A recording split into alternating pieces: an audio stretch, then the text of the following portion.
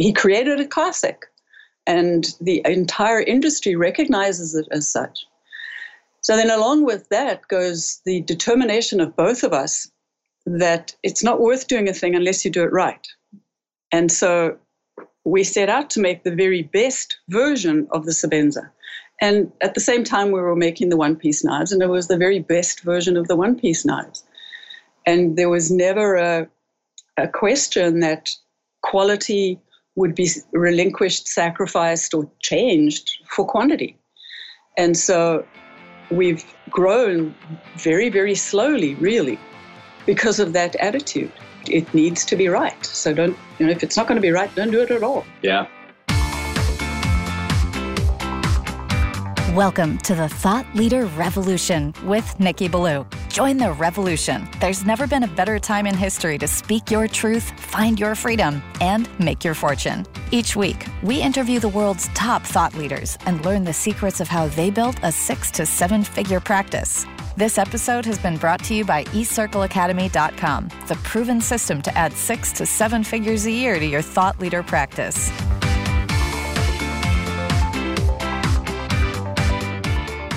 Welcome to another exciting episode of the podcast, The Thought Leader Revolution. I'm your host, Nikki Ballou, and today's guests, that's right, guests, plural, are two people who are absolute leaders in their industry. They are called the Apple of the knife-making world. I am speaking, of course, of none other than Ann and Tim Reeve of Chris Reeve Knives. Welcome to the show, Ann and Tim. Oh, thank you. Thanks for having us. Thanks, Nikki. That was quite a build-up.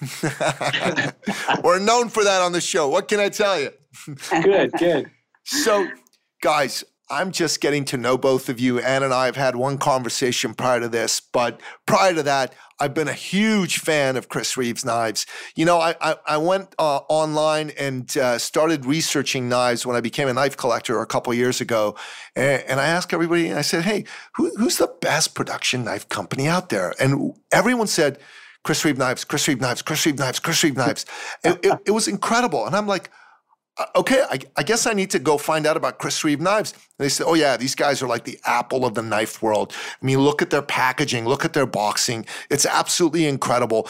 The thought and the design that went into the making of these knives, into the creation of these knives is first rate. It's something that's been copied again and again and again by so many other knife makers.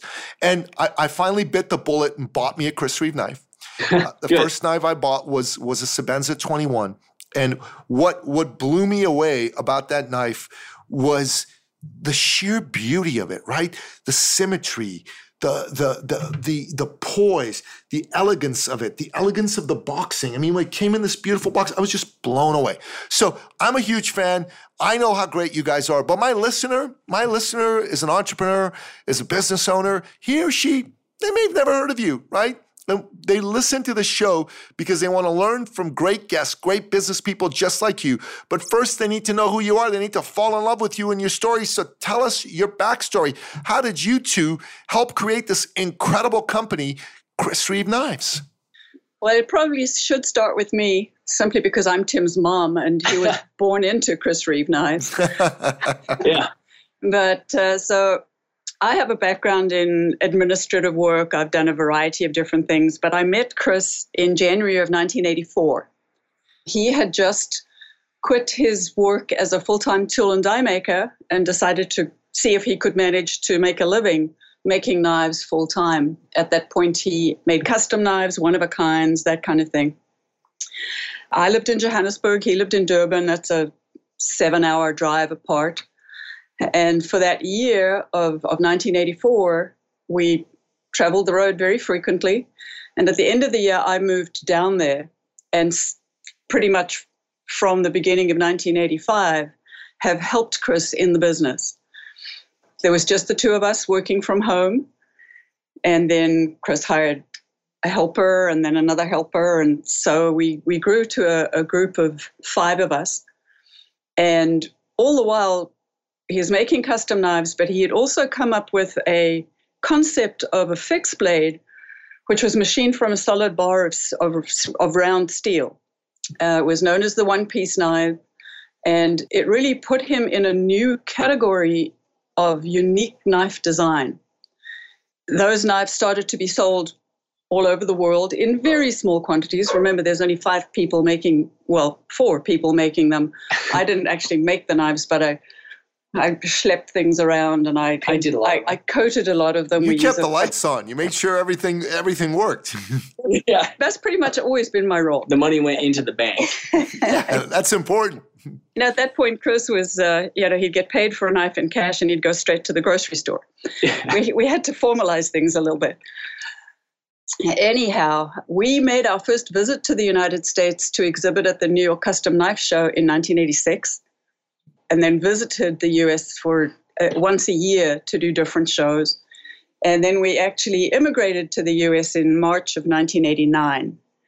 We came straight to Boise, Idaho, and we had said to ourselves, if we didn't like it, we could always go somewhere else. Well, 30 years later, we're still here. Yeah. And we took premises, we scratched and scraped in the ground. We had absolutely no money, and we worked our little tails off. We worked so hard. We had, since we used to work from home in South Africa, we had decided that we should definitely have a home separate from the workshop. Probably a smart idea. and then we got to the point of, we should just put cots in the workshop because we spend our entire lives there. But it was a neat experience. I mean, definitely it was hard, but it was rewarding at the same time. We made a lot of mistakes, but we made a lot of good decisions too. We hired 2 part-timers, so that would have been in 1990. And then in early 1991, Mr. Tim decided that he should make his presence known. Welcome to the world, buddy. Yeah, exactly. And that meant that I couldn't work quite so much and had to be a mom first. It was an interesting juggle to be a business owner and a mom in a country where I didn't have much of a support system. We had some friends, but not too many, and no family. But it's character building. What can I say? So Tim has been in the business since day one. Yeah. And then as a teenager, kind of said, hell no. Yeah. I want nothing to do with this business. I'm going to go forge my own path. Yeah. And be a musician and who knows what all else. Yeah, I ended up in retail sales, essentially, is what happened for about 8 years. And then what, about 4 years ago, I like to say I finally read the writing that was always on the wall and said, hey, can I come work for the company? And without batting an eye, she said, yeah, when can you start? So you had to go to Coachella first and then started after that. Yeah, Coachella Music Festival, I'll probably never go back to that. And here we are. So now I'm and then I've just had like a crazy learning curve.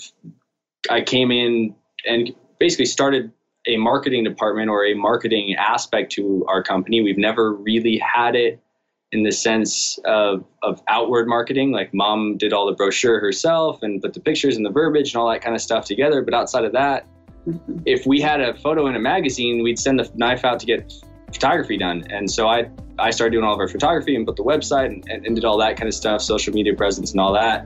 And then I've slowly shed those roles. Now I actually don't do hardly any of the marketing stuff. And I basically have the reins of the machine shop now and wow, the greater gist of the shop. But mom still signs my paycheck. So it's a good check and balance. That's fantastic. So let's go back into the history of it a little bit, right? Because right around the time you were born, Tim, the Sebenza was born, right? And that's the knife that basically changed everything in the knife industry, right? How did the whole concept of the Sebenza come to being? And how did so many incredible innovations spring from this one concept and really completely revolutionize the knife industry beyond your company, quite frankly?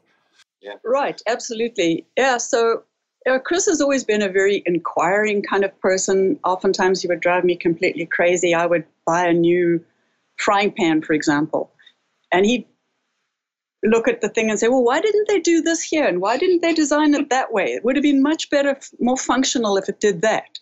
So he's got that kind of mind that thinks around what he sees and tries to make it better. And so the liner lock was a very popular locking mechanism at the time. And he looked at the liner lock and said, there's too many parts here. You've got your shim, you've got your bolsters, you've got your handles, you've got stuff. So he said, I want to take all of that away and just use the handle as the lock. Very simple. Yeah. And so he set about figuring out a way to do it. He had actually come up with the concepts while we were still in South Africa, but the Sebenza as such was really only born in the US. He made, I believe it was 81 completely handmade Sebenzas. In other words, every handle was cut out on the bandsaw, every blade was cut out on a bandsaw, they were hand profiled. And he just said, there's so much potential in this mechanism. We have to figure a way to produce it on a repeatable, accurate level. Yeah, sustainable level, really. Right. So we invested in our first machining center, and my hand shook significantly when I signed the check for that, or I signed the loan to the bank for that. That would be the correct way to put it. Yeah. But that was where it all began. And it was a very small, very old-fashioned now, almost 30-year-old CNC mill. But we could repeatedly put the holes in the same place. The profile would come out the same because it was all driven by a program which all of it was so in its infancy. And as great a craftsman as Chris is, he definitely hated technology. He appreciated what it could do, but he wasn't good at doing it himself. Yeah. And so we outsourced to some different folks the help that we needed there. But it just built off of that. And every time he would do a batch of Sebenzas, he would look at it and say, well, I think we can improve it by doing this or that. But between 1991 and today, there have been changes for sure. Virtually every year there's been some sort of a change. But in the overall, the concept has remained the same. And it was just, he created a classic. And the entire industry recognizes it as such. So then along with that goes the determination of both of us that it's not worth doing a thing unless you do it right. And so we set out to make the very best version of the Sebenza. And at the same time, we were making the one-piece knives, and it was the very best version of the one-piece knives. And there was never a question that quality would be relinquished, sacrificed, or changed for quantity. And so we've grown very, very slowly, really, because of that attitude. It needs to be right. So if it's not going to be right, don't do it at all. Yeah. And if I can just expand a little bit on kind of your initial question there of why did that platform, that mechanism, whatever that is the Sebenza, why was that so good, I guess is kind of what you're saying. That frame lock was just so simple and so effective, and it happenstance, and as the knife industry folklore goes, a gentleman named Michael Walker in the United States, who helped popularize the liner lock, had come up with essentially the same mechanism in his own right, basically at the same time. And we have to remember, this is before there was email. Like your faxes were relatively new. Yeah, so you couldn't just, you didn't have Instagram and all this kind of crazy stuff to find out what's going on the other side of the world. So he kind of had the same idea, and it was such a good, I guess, just such a good platform and simple platform for people to pick up and run with making a folding knife. It's practical. It's a strong lock. It locks up without having to do anything but open the blade, and you can unlock it with one hand. And so that was really the kind of the foundation that laid a cornerstone in the industry for a lot of people. Yeah, it did. And you sold Sebenzas, and you continue to sell Sebenzas like hotcakes, right? They're some of the most popular knives, and nobody would call a Sebenza a low-cost item, right? Yeah, nobody really needs a $400 knife, but thank goodness they really want them. Yeah. 100%. 100%. And the reason they want them is because this knife has been such an iconic knife, right? The thinking that went into this is why I call this thought leadership, right? Was, hey, let's do this better. Let's do it in a way that's simpler with fewer moving parts. Let's keep the tolerances high. And, you know, you and Chris Ann also invented essentially one of the first, maybe even the first steel specifically made for the cutlery industry, right? Right. Yes. So when we first arrived here, ATS-34 was a Japanese-made steel that was pretty commonly used. We used that for a while, and then we moved over to a steel called BG-42. But both of those steels were alloyed with different products in mind. BG-42 is a bearing steel. I don't really know what ATS-34's specific target was, but yeah, they were both specialty stainless steels. But along the way, Chris, we both became friendly with the metallurgists at Crucible Steel and just started shooting the breeze. And the conversation went along the way that Crucible would do well to develop a steel that was specifically alloyed for the knife industry. And we give all kudos to the folks at Crucible for their creativity, for their willingness to try. But Chris was very instrumental in advising them what they wanted. So he sort of set the goal for what the industry needed, and they figured out how to make the recipe to make the alloy that would support those functions. And those were wear resistance, machinability, corrosion resistance, and all of these words are pretty contradictory to one another. And so to come to the compromise that makes them work well together was quite a challenge.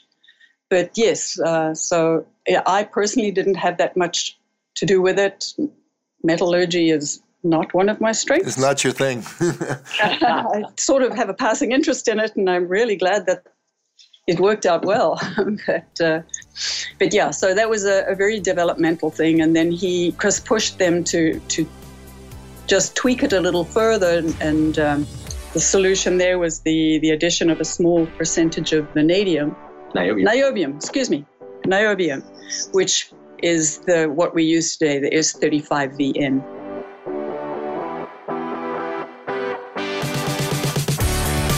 S35VN is recognized as like the best steel in the industry. It's my favorite steel for the knives that I buy. I like to see if they have that.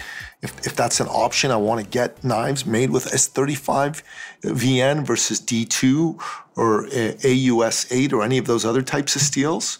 It's just such an elegant, fantastic solution to so many problems in knife making. And as a knife collector and a knife user, it just means that my knives are going to last longer and be in better shape as a result of it. So thank you for doing that. Thank you for being part of the vision that made that a reality and made it happen. So the Sebenzas created, it changes the industry because of the frame lock and because of the vision that you guys had to bring S35VN steel, the first steel specifically created for the cutlery industry. So in this way, Chris Reeve has been an iconic knife company because, like Apple in the technology world, you've come up with innovations that nobody else thought of, right? There's a mad genius that was at the helm, Steve Jobs in Apple's case, Chris Reeve in Chris Reeve Knives' case, and both these mad geniuses, they wanted to do things that would be simpler, easier for people to use,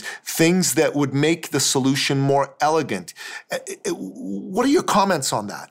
Well, I can definitely tell you that my old man really liked Steve Jobs. Frankly, after Steve passed, a couple of biopics came out and stuff. I started getting him the CDs, and he just got hooked because I think the two of them obviously thought very similarly and in some ways ran their businesses similarly. But you get those unique individuals that have, one, the vision, but then you also have to push hard enough to get it done. And that's that balance between a dream and a pursuit, or a dream and actually the work and getting it done. And the resulting success, yeah. Yeah. A lot of people have great ideas.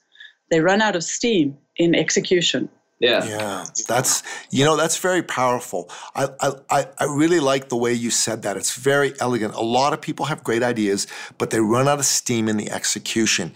And the reason why I do this podcast, the reason why I have my program for potential thought leaders is to help them not run out of steam, because there's a lot of good people out there, Anne and Tim, who have a desire to make a difference, who want to make the world a better place, who've got something great to share with the world. But you know what? They just run out of steam. And the reason they run out of steam is they're doing it alone. They're doing it by themselves, and that's why I do what I do, to be a voice that stands for them so they're not alone, right? Don't do it alone. Hashtag don't do it alone is one of my favorite kind of hashtags that I put out there on social media, because I believe everybody needs great people to support them. You need either mentors, you need peers, you need people that are going to be there for you on the days that you're not feeling too great about yourself. I think that's very important. What do you think about that?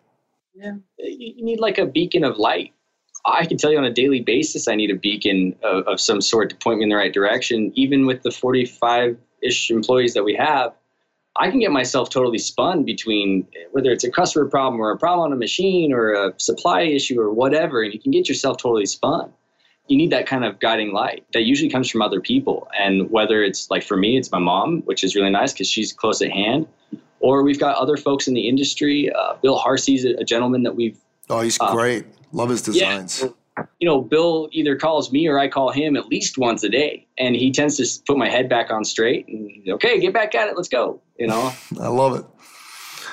Yeah, I love the Harsey design Pacific fixed blade. That's one of the 3 Chris Reeve knives that I currently own.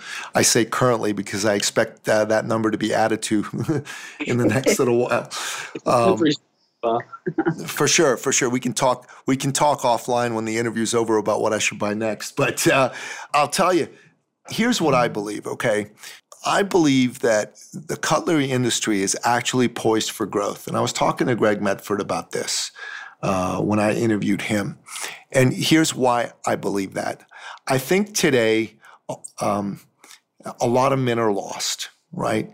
A lot of men today don't know what it is to be a man. The world has changed, right? And they're just unsure of how to comport themselves.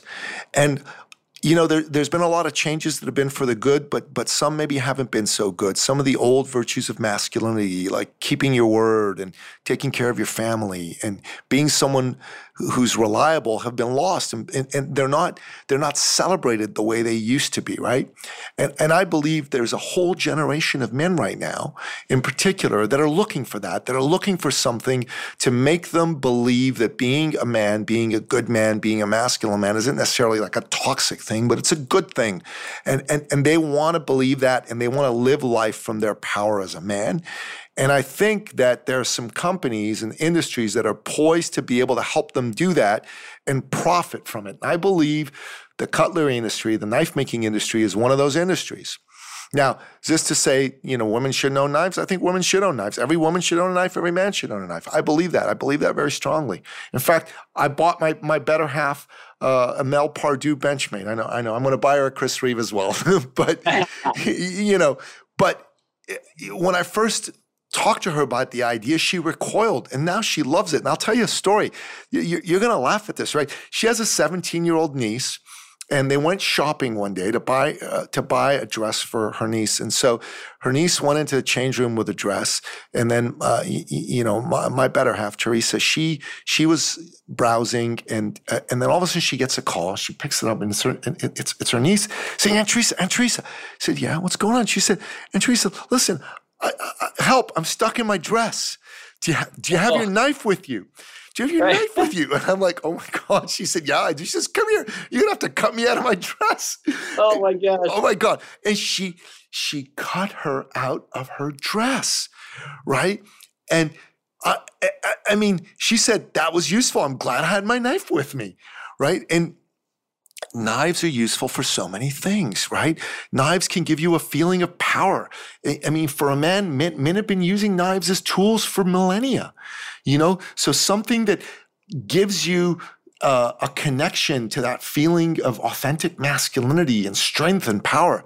I'm telling you, I think that's powerful. That's why I believe your industry, if you guys do what the milk industry did, right? Steve Jobs said the milk industry was going nowhere until they came up with Got Milk. I think the knife industry should come up with something like Got a Knife, right?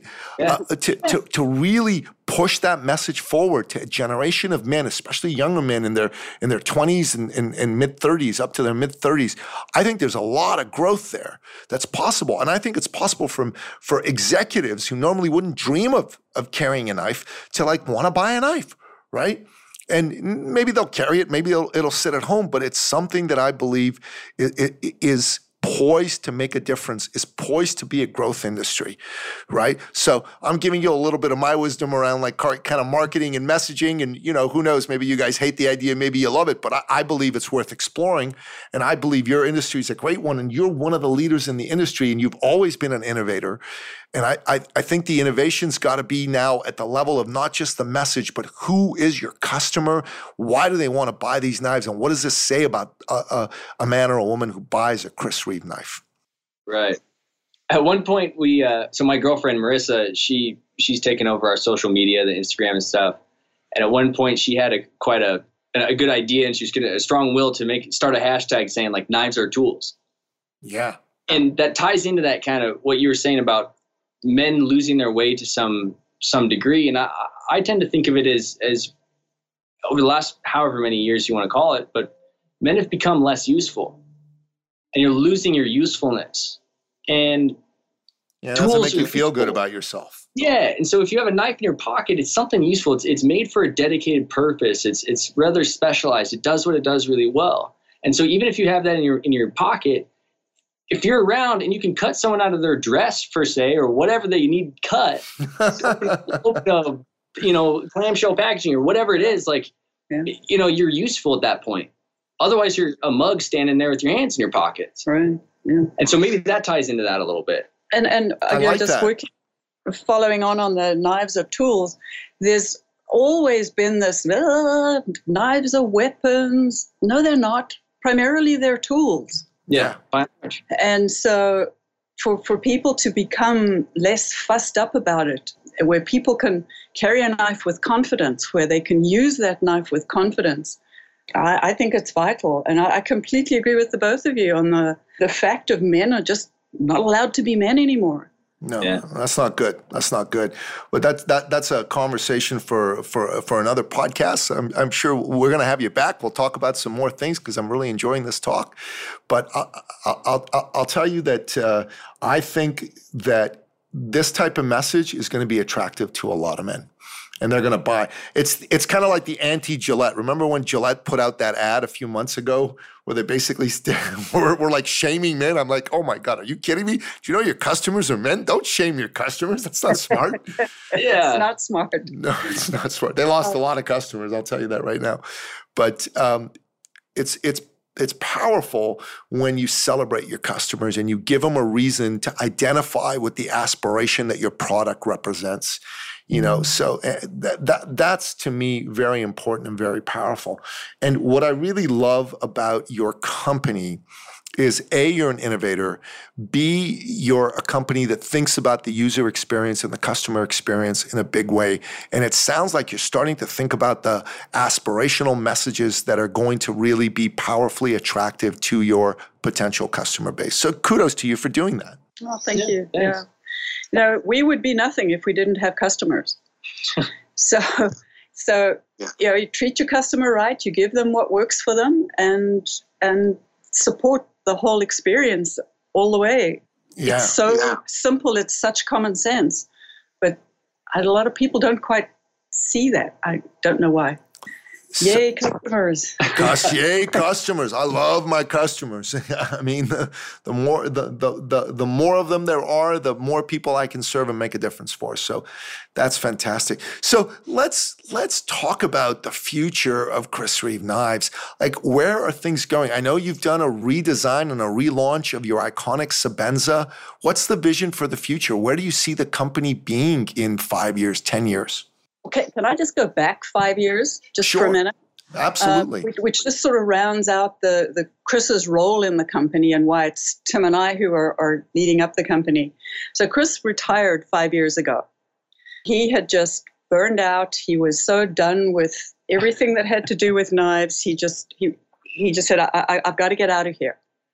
And that was the point where I had been in the business the entire time, but I actually bought him out and own the company now.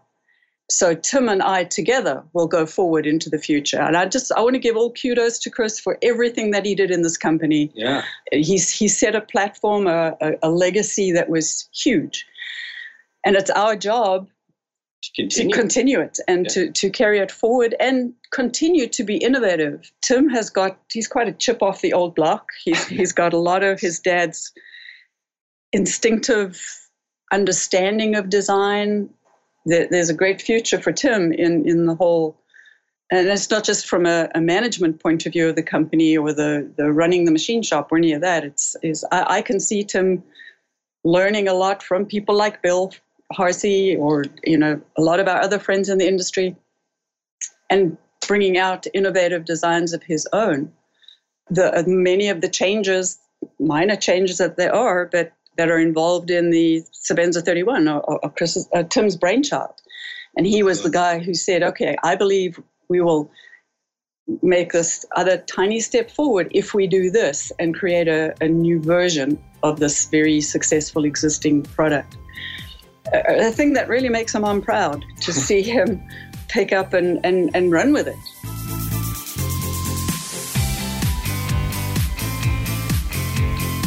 That's fantastic. I love it. I love it. Yeah, I can't wait to get me a Sebenza 31. I'm very excited about picking one up. Just don't hold your breath, because it's going to be a while. The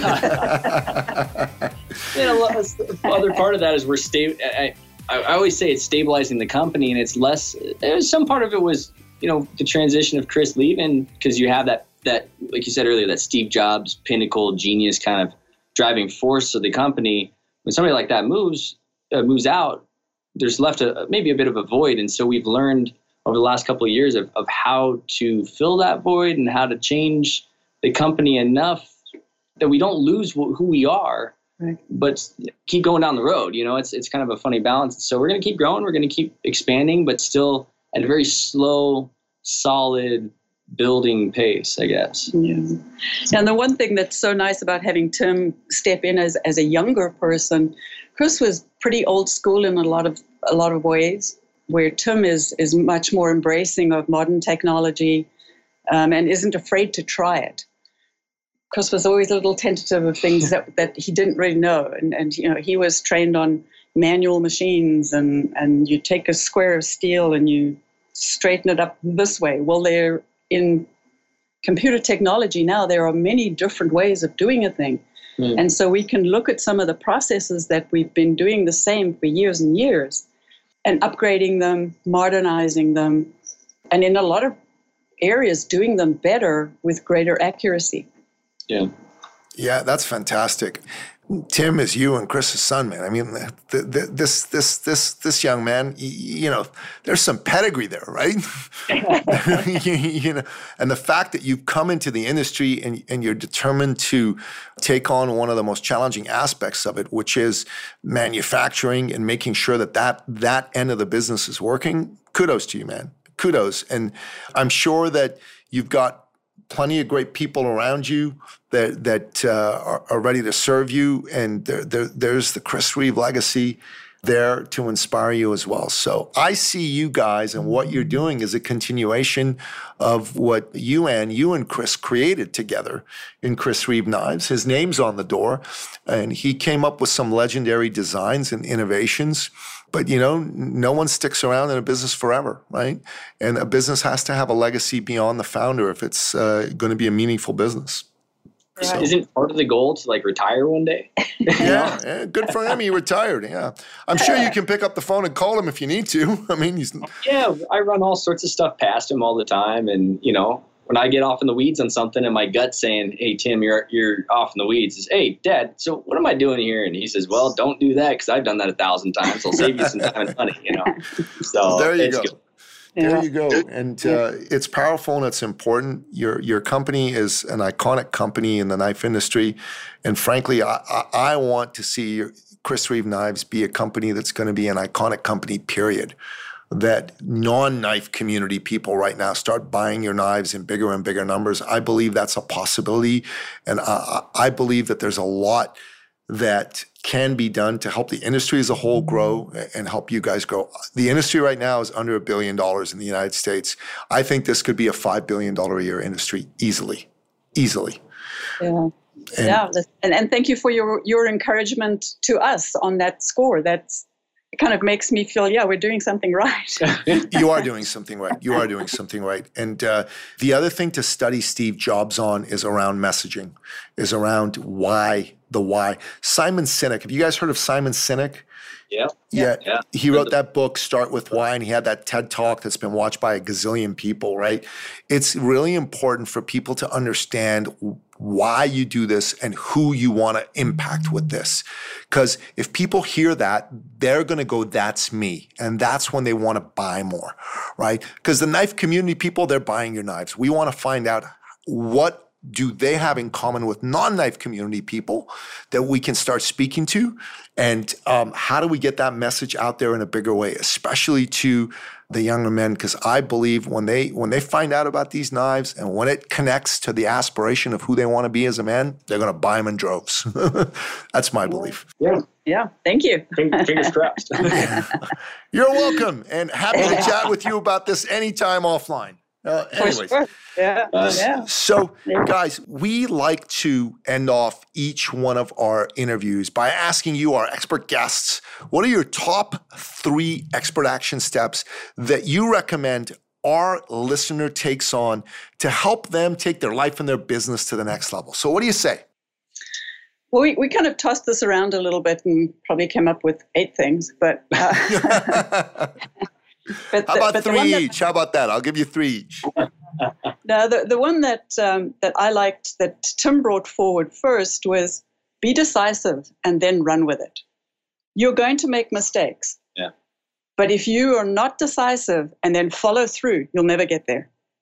Yeah. And how do you follow through on something that you're not decisive about? Right. If there's no decision made. And it's been a way for me coming up being the younger or the next generation, the young guy in the shop, and probably the least qualified person to be here, and starting to manage people that are much more skilled than I. You get in these situations, everyone's looking around, your employees are saying, well, someone's got to make a call. It doesn't really matter what call you make, because you're going to try and make your best call no matter what. But you make a decision, even if down the road you go, oh crap, that was the wrong one. My fault, guys, my bad. They all go, okay, cool. Well, what's the next call? We're behind you. Then there's another decision to be made to move forward. Yeah. But if you just sit in the pond of, I made a mistake, you're never going to get where you're going to go. No, you got to move forward. You got to be decisive. You got to move forward. 100%. I love that one. Great. Yeah. And then for me, it's be humble and show integrity all the time. Yeah. If you're going to go out there strutting, thinking you're the most important person in the world, you're going to fall flat on your face. You have to be able to be humble enough to take redirection from other people, to take advice from people, and to listen to people. And if you don't have integrity, you have nothing. Yeah. If people can't take you at your word, if you take more than you deserve, if you try to be backhanded or underhanded, it's going to catch you out. So don't go down that path to begin with. Always be straightforward, honest, and do the right thing. Pretty simple. Yeah.